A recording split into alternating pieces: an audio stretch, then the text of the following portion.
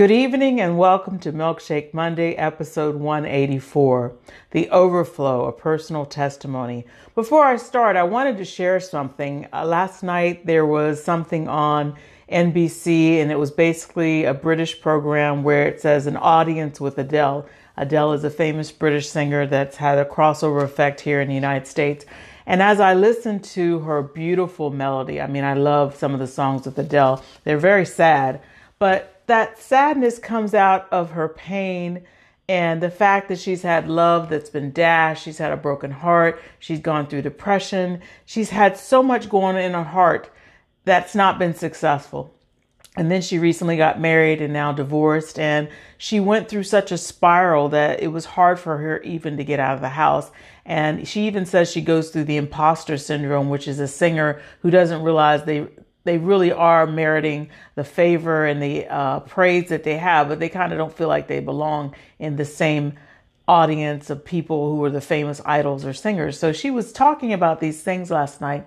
But then I thought about how it floors me that our pain could generate such beauty and magnitude of some of the masterpieces of our lives. And even what I'm talking about tonight, it's a considerable amount of pain that I may have gone through, but as a result, hi Winnie and Pam, as a result of that, I just feel as though God is allowing things in my life to blossom. And so when the Lord put the word overflow in my spirit, I had to ponder it for some days because I wasn't really sure where he was going with that. And on Saturday, I got some clarity. And by Sunday, after I left worship, I had the understanding of what he wanted me to teach. And normally I would write notes all during the week. But after I did some things, after I came home from service, I started writing 8 pages of handwritten, non-legible, left-handed cursive writing that I do. And other people in my family can't read it. And some days I can't read it either. But I was so excited, and the flow of the Spirit giving me understanding of what he wanted to teach was so on me that it was just incredible. And then today I ended up typing notes, and I didn't even look at the notes that I had written. It was just coming out of me. But let me explain something. There are only going to be 4 scriptures tonight, Pam. It should be pretty easy. And what I want you to understand is that this came to me in the process of time. I may have gotten the word overflow, but what I realized is that during the course of the weeks and months preceding Reverend dying and during that death process, and then after the recovery, I will say, of my grief, I'm realizing some things in these 3 different overflows. And I'm going to tell you what they mean and why they mean something personally to me. And I believe it's to help somebody. I don't know who it's going to help and how many it will help, but I know that God has put in my heart that it's going to help somebody. But I just wanted you to know that even as I talk about these 3 overflows, I'm talking about them in the order of importance. And I'm doing that because at the end, when I talk about the 3rd, we in our life have something backwards. And instead of having the order of importance of the overflow that means something to God, we're focusing on one of the overflows to such an extent that we are being misguided by some of the priorities of our life. So I want to talk to the first overflow, and it's going to be the first scripture that I read to you. Hebrews 11, verse 6. Now, Hebrews 11, verse 6, when God brought this to my knowledge about the overflow, it says, "And without faith, it's impossible to please God. Because anyone who comes to him must believe that he exists and that he rewards those who earnestly seek him." When somebody goes through long-term illness leading to catastrophic death or tragedy in whatever way that it comes, short time or long term. And in the case of William, it was a long term. After a stroke, he had some recovery. And then toward the end of these last 2 years, he was going through 2 different critical, life-threatening, terminal illnesses at the same time. Knowing that, you kind of think you're preparing for what's ahead, but you don't really know. And in the time of when we had the last probably 2 to 3 weeks of his life, what I will tell you that led to me understanding the overflow of faith is that by the time you're at the last few days of hospice, that person that is there is probably at the ebb of his transition. But you as the caregiver or the family members, you're at this state of emotional exhaustion, physical exhaustion. You haven't really had any sleep. There's been no status quo of your life. There are things happening real time. And for me, I know a lot about medicine and things that were going on in his body as I'm not a nurse, but they called me at the hospital. I'm the wife nurse, but I knew enough. But you're put in these situations where you're having to make literally life and death decisions with medications and what you should do and what you should not do and how you have to manage the care and also keep yourself in a place where you're taking care of yourself and trying to be supportive of others. Well, in your physical and emotional exhaustion, what I realize about the overflow of faith is that what you have poured in over the time of the weeks, months, years regarding the scriptures, who you understand God to be, what you understand his word to mean to you, his promises, his grace, his mercy, him being a company keeper, him having those things about saying that he will never leave you or forsake you. Those are what in the time of your exhaustion will come in the overflow of your faith, because what you have in the natural is just not there anymore. You're just zonked. You're tired. You don't have any more. And even I think when you see that person at such a state of suffering, you're almost asking God, please have mercy. Take them home. Take them to heaven, because you don't want them to suffer. And at the same time, you don't know how much more gas you have in your tank. But then there's something that comes upon you in the spirit. And I'm not being churchy when I say this. I'm just telling you that for those who've never gone through this, if you're not pouring in the things of the Lord in your life now for your future, when you get to that part where you're going through this catastrophic event, if you don't have the Spirit of God in you, heaven help you. Heaven help you. That's all I'll tell you, because you need to understand that the matchless, unwavering companionship and mercy and kindness of God is all that you really have. And the overflow of the faith. That's why God says you must know that he exists. And it says he's a rewarder of those who diligently seek him. And in the moments of your crisis, whether it's death or tragedies of finance or relationship or whatever it is in your life, you have to seek him. You have to plead with him. William had this, he had these scriptures and these teachings, and there are a lot of videos on YouTube. Well, after he initially died, it was hard for me, even though I have listened to pastors, Reverend Watts, Pastor Watts, for years. It was hard for me, and I'm giving you my personal testimony. It was hard for me to go back into resurrection and experience that fellowship of believers learning of the Lord. And I tell you, if I cry, I'll get through it. Just pray for me. I'll get through it. It was hard for me because I'm used to hearing William teach. I was used to hearing him preach. I knew the things that he used to say in his mannerisms and his stories and those kind of things. But I had to realize that the word of God is not the messenger of God. It's the word. It's the truth. And in the overflow of that process of time, I got to a point where I could listen to Pastor Watts and pastors and on the internet and people that were in Facebook and other places. But it took time. And what I will share with you, one of my neighbors, his name is Herb, and he just had his 79th birthday. As I was telling him, he doesn't do social media that often. And as we talk about the Lord, I was telling him what the Lord had put on my heart to teach. And I told him very quickly, because I go over there during a break of my work, and I was telling him the three, and then I got up to leave, and he was doing something. I didn't notice he was blowing his nose. I thought he was just blowing his nose, but he had been touched by something. He said, come back. And I came back and I sat down, and he said, I want to tell you something. He said, as you were talking about the overflows, I remember being a young child in Sunday school living in Pennsylvania, and the teacher would talk about how Christ was the rock. And as he was talking, he started tearing up, and he said, because he's gone through a time where he caught COVID before he was given the vaccine, and he's been in and out of the hospital since October with pneumonia and different things and life-threatening, and they didn't think he was going to make it. And God didn't take him home, and he's got work to do here.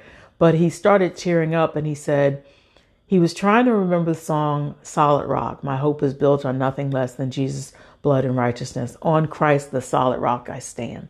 And as he was saying bits and pieces of it, my Watson training, where all we knew was hymns and more hymns, a cappella, I sang that song to him, and he was so touched by it. And I said, Herb, I'm going to bring this in my teaching, because as we go through the storms and valleys of our lives, it's the rock of Christ. It's him being our strength, our fortress, our everlasting portion. He's the one that's steady.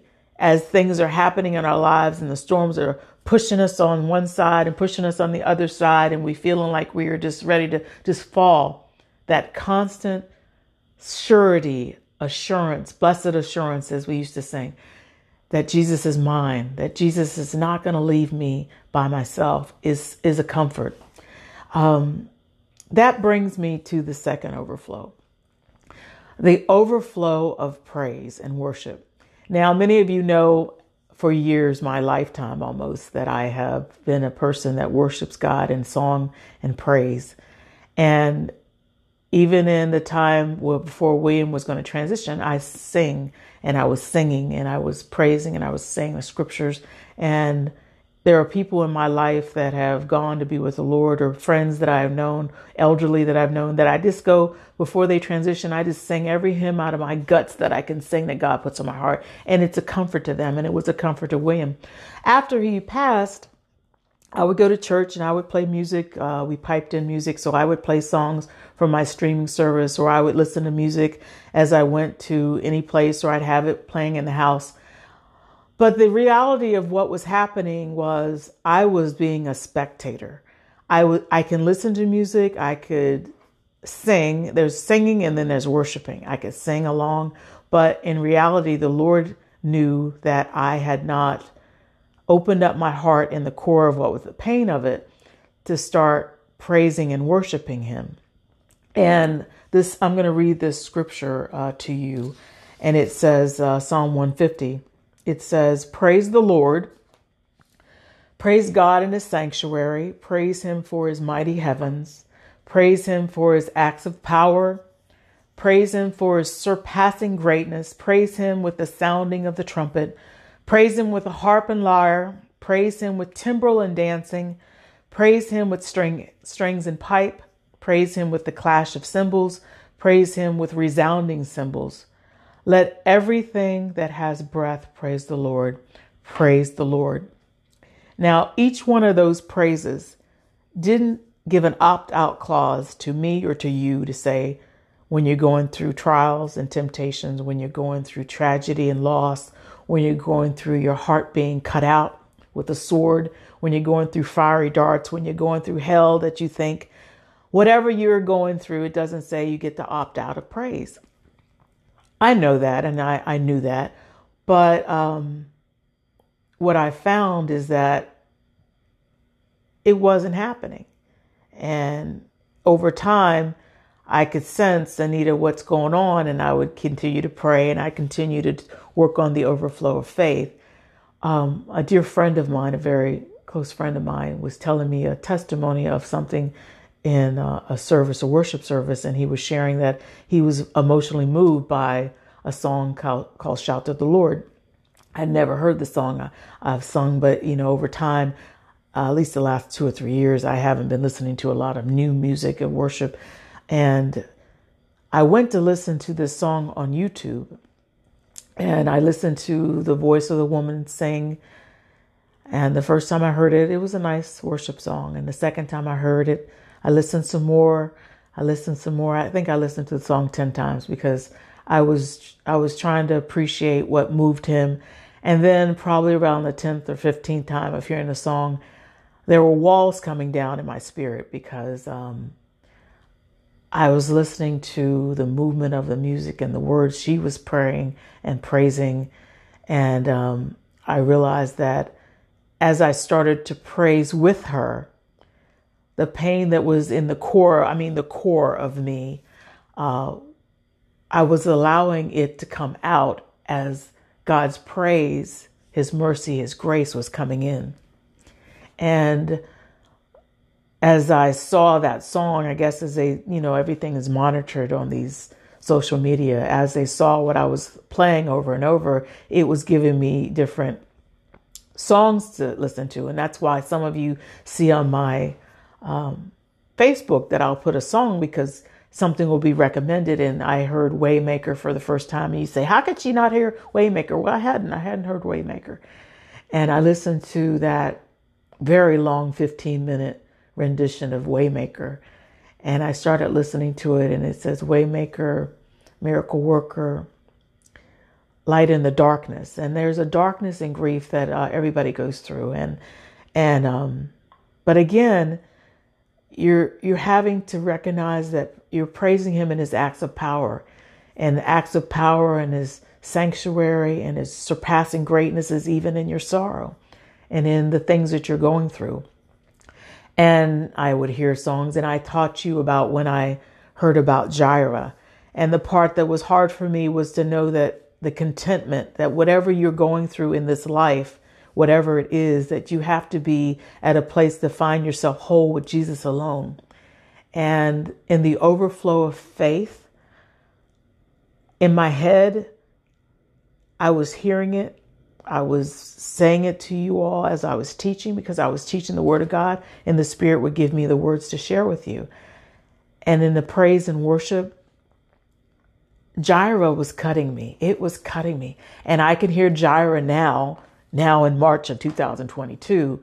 But if you had talked to me in November, December, Jireh was really hard. It was just hard. It was a blessing, but it was a cut down my heart, because I was not at the point in my healing of the pruning to say Jesus was enough. He is. But I can tell you that as you all are going through, maybe you won't be going through like I went through, or other people go through. We all have to get to the place that Christ is enough. And I'm not sure what the people or persons that I'm talking to today need, but I'm telling you that key things is for you to have an overflow of faith and trusting God and seeking him and believing that he exists and he loves you and he's there for you and he's not forgotten you and you're not alone. And you have to get to the overflow of praising and worshiping him. It's not easy. If I'm painting a picture that what goes on in our lives, all of us are different. Every time I listen to the news, I see somebody going through something. I see the people in Ukraine, and I saw there was a man last week in the middle of the week. They had a man who his mother had died in the bombing at Ukraine. And the news kept showing on a loop him wailing with the tarp of his mom's body, but the tarp was full of blood. And they just had his head and he was bowed down and he was just wailing. And they kept putting it over and over and over again. And I wanted to say, what exactly are you wanting us to see and understand? Because I felt like we were invading this poor man's tragedy and loss. And probably many of us just passed it by. We didn't stop and pray for his comfort. We just saw it as a news clip. And I think as some of us see people hurting in pain, some of us will pray. It's like that 80-20 rule in church and worship. You have the 20 that are doing what the ministry of God and his word says. And then you have the people that are just kind of watching as spectators. So I wanted to share that with you because I want you to understand the overflow, the power of the overflow of praise and worship. And I wanted us to go to the last one. And it's not a long Milkshake Monday. The last one, I'm going to say, it surprised me. And I don't want to say so much for you to get the impression of that this overflow is something that I'm certainly now some rich woman. I'm not. I don't want you to get it twisted at all. I'm not. But the overflow of blessings of treasures is the last one. The Lord showed William and I in the last few months. I'm sorry, my nose is running and I don't have a tissue and the dog is not going to bring one to me. So anyway, the overflow of blessings through the treasures of God. Treasures are not just financial, but there's a scripture, Malachi 3:10, that many of us have heard about tithes and offerings. And if you know William Helm and our family, we believe in giving unto the Lord sacrificially. And when we had it, we gave. When we didn't have, we gave.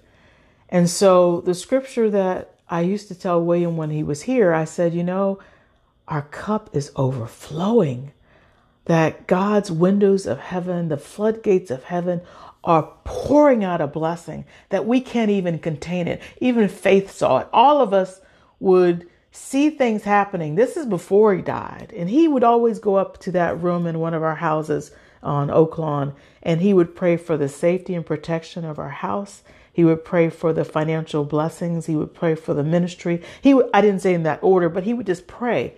And he'd always go to the mailbox expecting when he was able to walk. That Rev would go to the mailbox. He said, I'm waiting for a check. I'm waiting for a check. And we were like, and I'm telling you, that man would come back with a check. But at the end of this last year, the Lord was allowing the devourers to send us checks. I'm telling you, I am not kidding you. The overflow of God's blessings through treasures. I want y'all to understand the timing of it is not what any of us think. God is always on time. Yes, yes, yes. Put a period at the end. God is always on time. He's an on-time God. When it comes to the windows of heaven and pouring out a blessing that you may not receive it, that is a unique thing that God himself will do in his own timing. Because we lost a house through the house bubble, whatever that was you want to call it, 10 years ago. We've lost cars. We've lost things. We've had money. We've had past due notices where money would have been great. But it didn't come at that time. But God made a way and we had our needs met. That's for sure. And we'd always say, wow, if this happened like this and this happened like this, and Rev, if you got this victory and we were able to do this, it would all work out and all the money would just flow. Didn't happen that way. Didn't happen that way at all. But this scripture says, verse 10 of Malachi 3, bring the whole tithe into the storehouse, that's the Lord's house, that there may be food in my house. Test me in this, says the Lord Almighty, and see if I will not throw open the floodgates, some versions say the windows of heaven, and pour out so much blessing that there will not be room enough to store it. And some versions say to receive it. I'm a living witness. When the overflow of God's blessings came to William and I and this family, we are givers anyway, but God just gave us more to give. And at the time he received it, Reb was so sick he couldn't really do anything with it. And I was in the caregiving mode. There's nothing I could really do. And we had a pandemic. We had a trifecta there. And so, but the blessings came, the floodgates opened, and he just poured, and banks that had cheated and had settlements were sending, maybe it was $38. And then the car that we paid for years, they said, oh, well, you overpaid, or we did something and you shouldn't have got that much money or charges, and it would come. I mean, the checks were coming in, and it may be little money, but it's like he was pouring. And then a case that we've been working on for 11 years where people said, no way, no way, no way. God said, oh yeah, oh yeah, oh yeah. This man of God is going to be blessed, and it's going to be blessed by the people that tried to harm him. And I'm just telling you, the timing of God is not what you think. God's thoughts are far off from us. And what he does to bless us, the reward of those who diligently seek him, we don't know when the rewards are coming, but they come because God's promises are true and faithful. So I wanted to tell you this because this is the reason why. From our youth until our old age, we focus on blessings from God. We focus on treasures. We focus on money, money, money. I want to have a house. I want to have a car. I want to have education. I want to have a bank account for my retirement. I want to have my needs met. I want to have my wants met. I want more shoes. I want more cars. I want more this, that, and the other. The reason why I tell you that this is the least of the priorities is because at the transition of this natural mortal life, none of that matters. You could give me $1 million in the midst of that hospice. It would mean nothing. It's not going to make Rev better.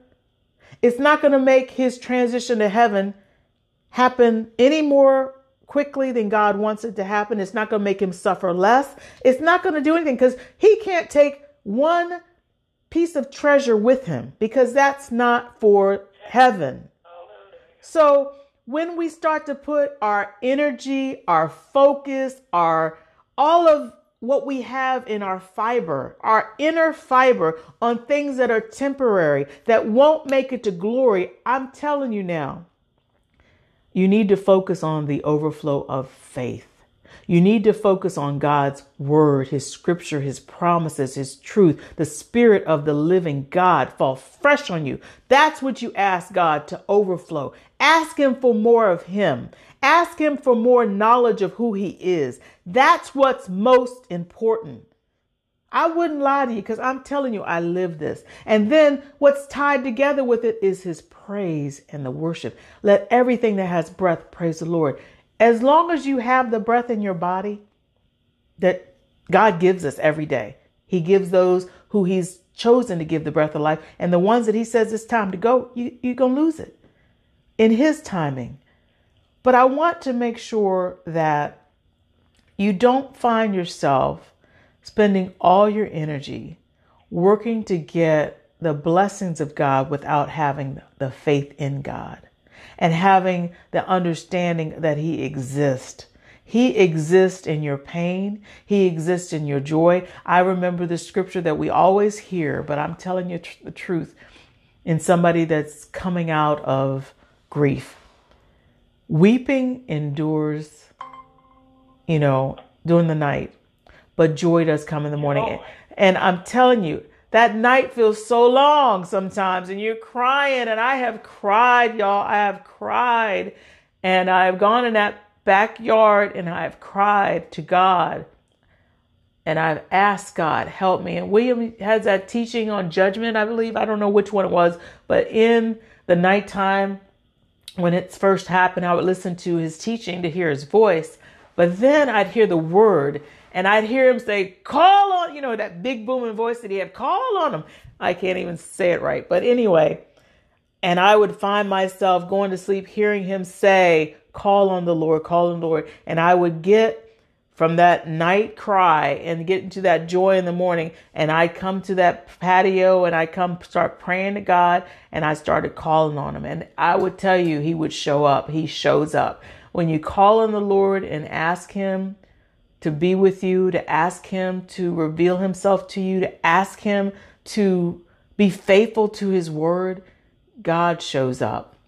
God has showed up in friendship. God has showed up in my next door neighbor is become my brother in the Lord. We talk about the Lord almost 6 days a week. 7 days he's got family at home, but when they're at work, I go check on Herb and we talk about the things of the Lord. Herb will cut off that TV, and guess what? Herb is a Republican and I'm a Democrat, but we are Christians. That don't mean nothing. We talk about the things of God and we don't even let that other crap come in. We talk about the things of the Lord. And I thank God because when I called on the Lord to say, God, help me, I want somebody to talk to. I didn't want to be in a place where I'm isolated and feeling lonely and feeling this. I wanted to do something for the Lord. And I tell you, he has expanded my territory in the name of Jesus. And people must think, I think some of the people think, Anita must be always thinking about me because she's calling, she's praying, she's encouraged me.